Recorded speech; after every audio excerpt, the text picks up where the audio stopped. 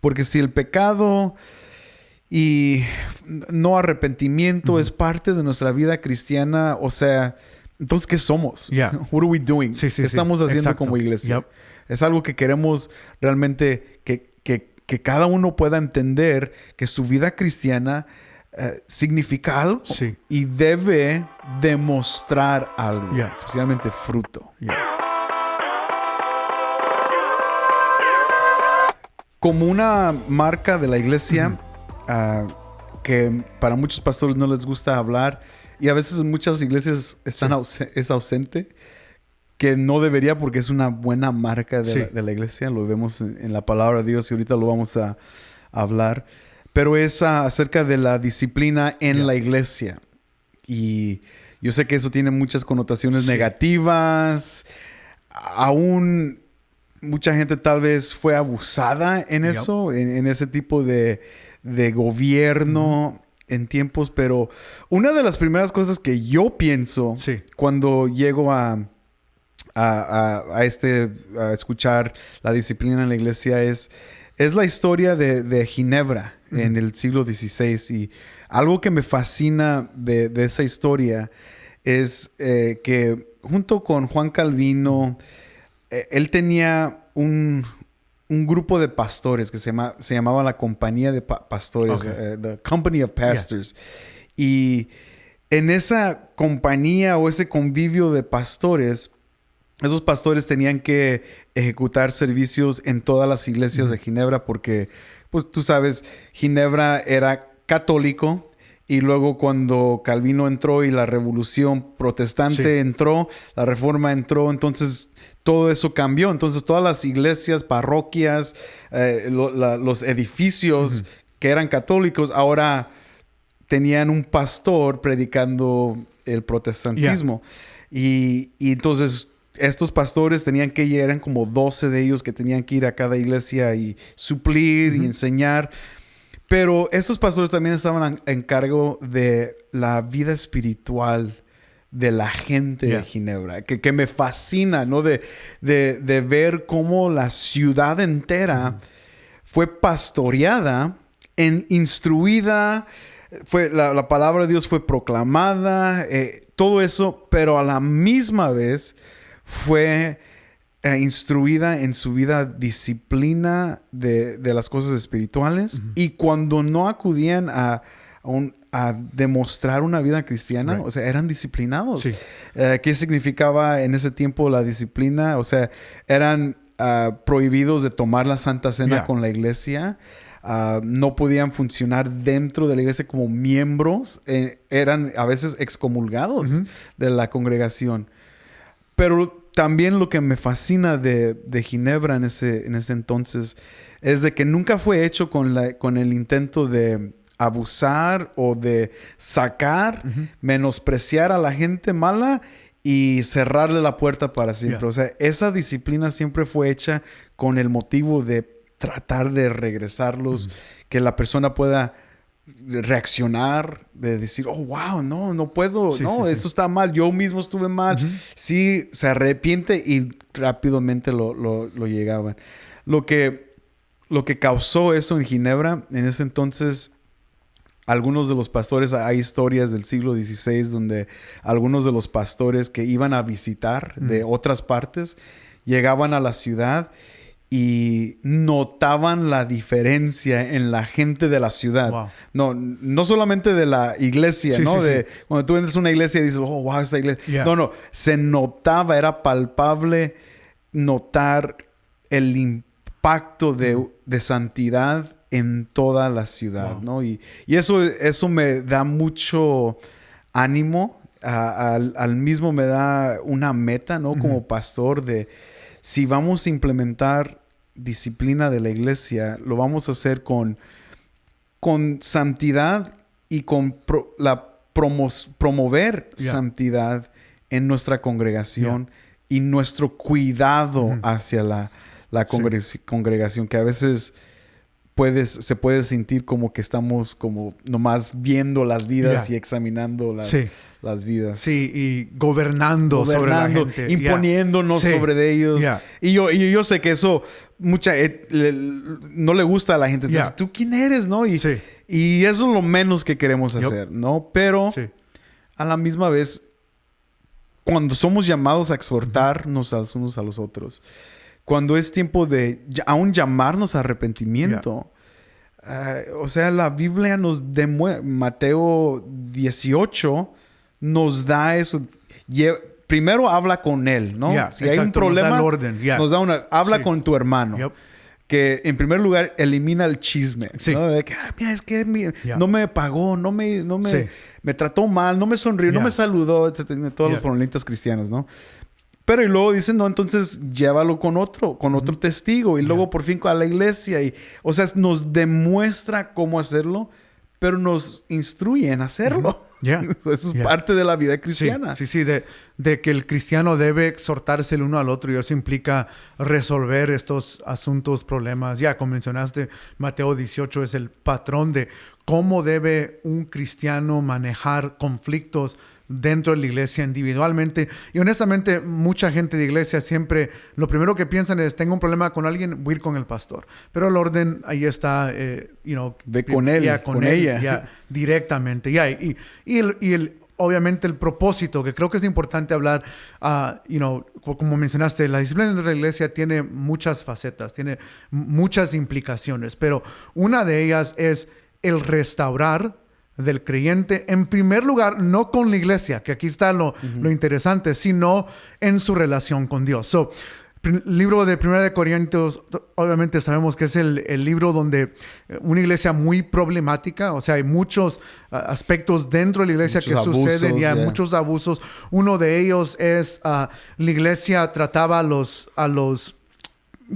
ricos en este aspecto, la gente de renombre, la iglesia de 1 Corintios los trataba mejor, les daba los mejores lugares, favoritismo. Y Pablo dice, ¿qué están haciendo? Y ejerce disciplina en tu iglesia en este aspecto de ¿por qué están manejando la iglesia de esa manera? Simplemente porque alguien tiene renombre lo tratan de una manera, y aquel que no tiene renombre lo tratan de una manera diferente.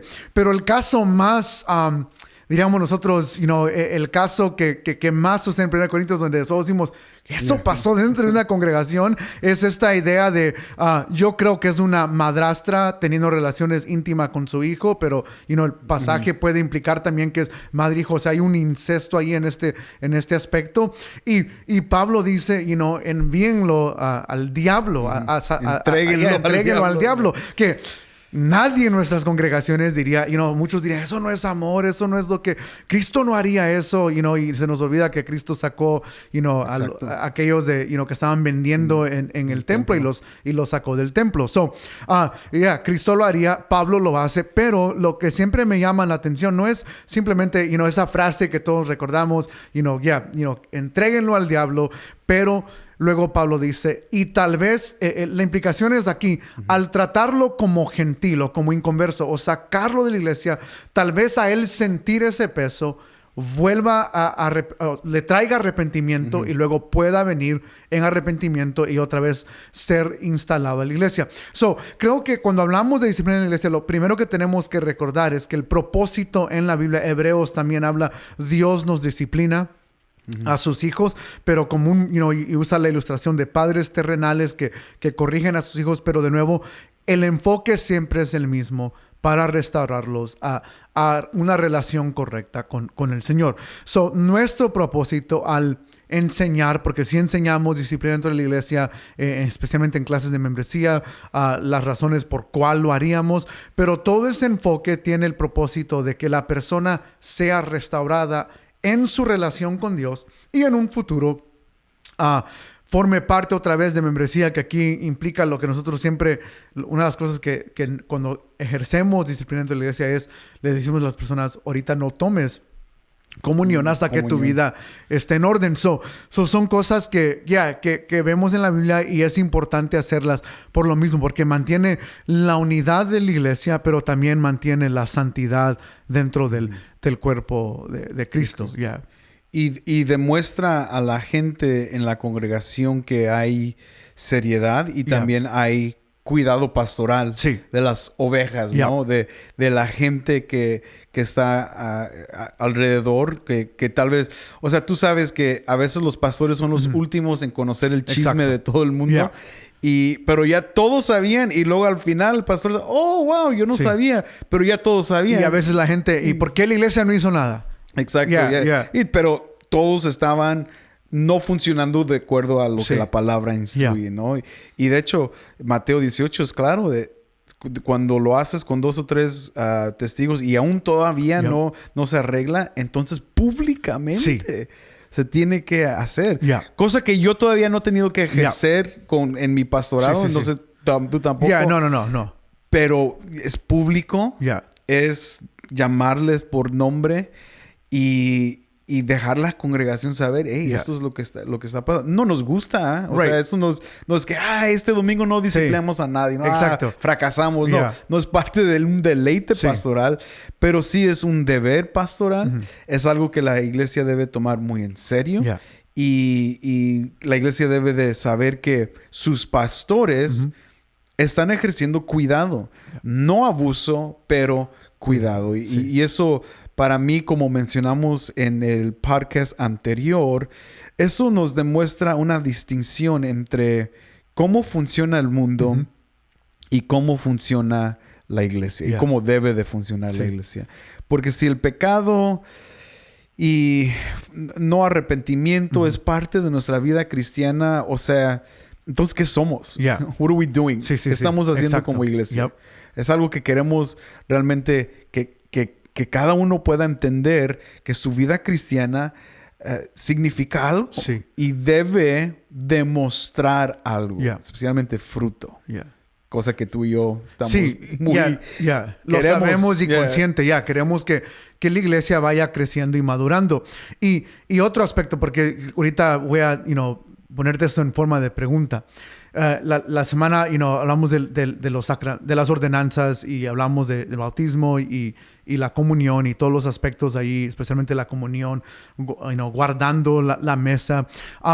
Pero en Vida Abundante, así como no todos deben participar en la mesa del Señor y obviamente no hacemos bautismos espontáneos, pero tampoco nosotros no ejercemos disciplina a todos. O sea, ejercemos disciplina a los miembros oficiales. No sé si quieres comentar en por qué. Yo, por ejemplo, un chiste que hago cuando doy las clases de membresía es, si nunca quieres ser disciplinado, hay dos opciones. Una, no hagas algo que va a requerir ser disciplinado, que demanda disciplina dentro de la iglesia. O 2, no te hagas miembro oficial. Pero ¿por qué nosotros no disciplinamos a todos los que asisten a la iglesia? Bueno, en parte porque Cristo mismo nos dice que la cizaña crece junto con el trigo, ¿no? Pero a la misma vez entendemos que miembros se han sometido a esa autoridad espiritual, ¿no? Que ellos entienden lo que es autoridad espiritual. Supuestamente, ¿no? Por eso cada miembro, por eso tomamos membresía muy en serio también. Pero si tú eres miembro de Vida Abundante, entiendes que uno de estos días, si los pastores notan algo, han escuchado algo, puedes saber que vamos a ir. Te vamos a llamar, te vamos a mandar un texto, vas a estar en nuestra oficina y vamos a tratar de clarificarlo. Porque eres un miembro de nuestra congregación y nos importas. Si no nos importara, diríamos, sigue dando tu ofrenda. Échale ganas, no te preocupes, Cristo te va a perdonar y ahí nos vemos, hay que vivir en paz, ¿no? Y desafortunadamente eso a veces hacen muchas iglesias, ¿no? No les importa esa parte, no quieren meterse en la vida de la gente, pero somos pastores y esta es la iglesia de Dios y en vez de fomentar el chisme, queremos minimizarlo, totalmente sacarlo dentro de la iglesia, pero a la misma vez dejarle saber a la gente, hey, tú eres un miembro de esta congregación, has identificado el cuidado pastoral, has entendido el aspecto espiritual de autoridad y por eso te estamos llamando a la atención. Los que no, pues van a decir, who are you, Henry? ¿Por qué me vienes tú a decir de mi matrimonio? O sea, ¿qué te importa salte de aquí, no me hables. No te metas en mis asuntos. Tú no me conoces. Sí. O sea, y claro, pues no son miembros y dejamos que Dios, claro, anhelamos que ellos, pero... Sí.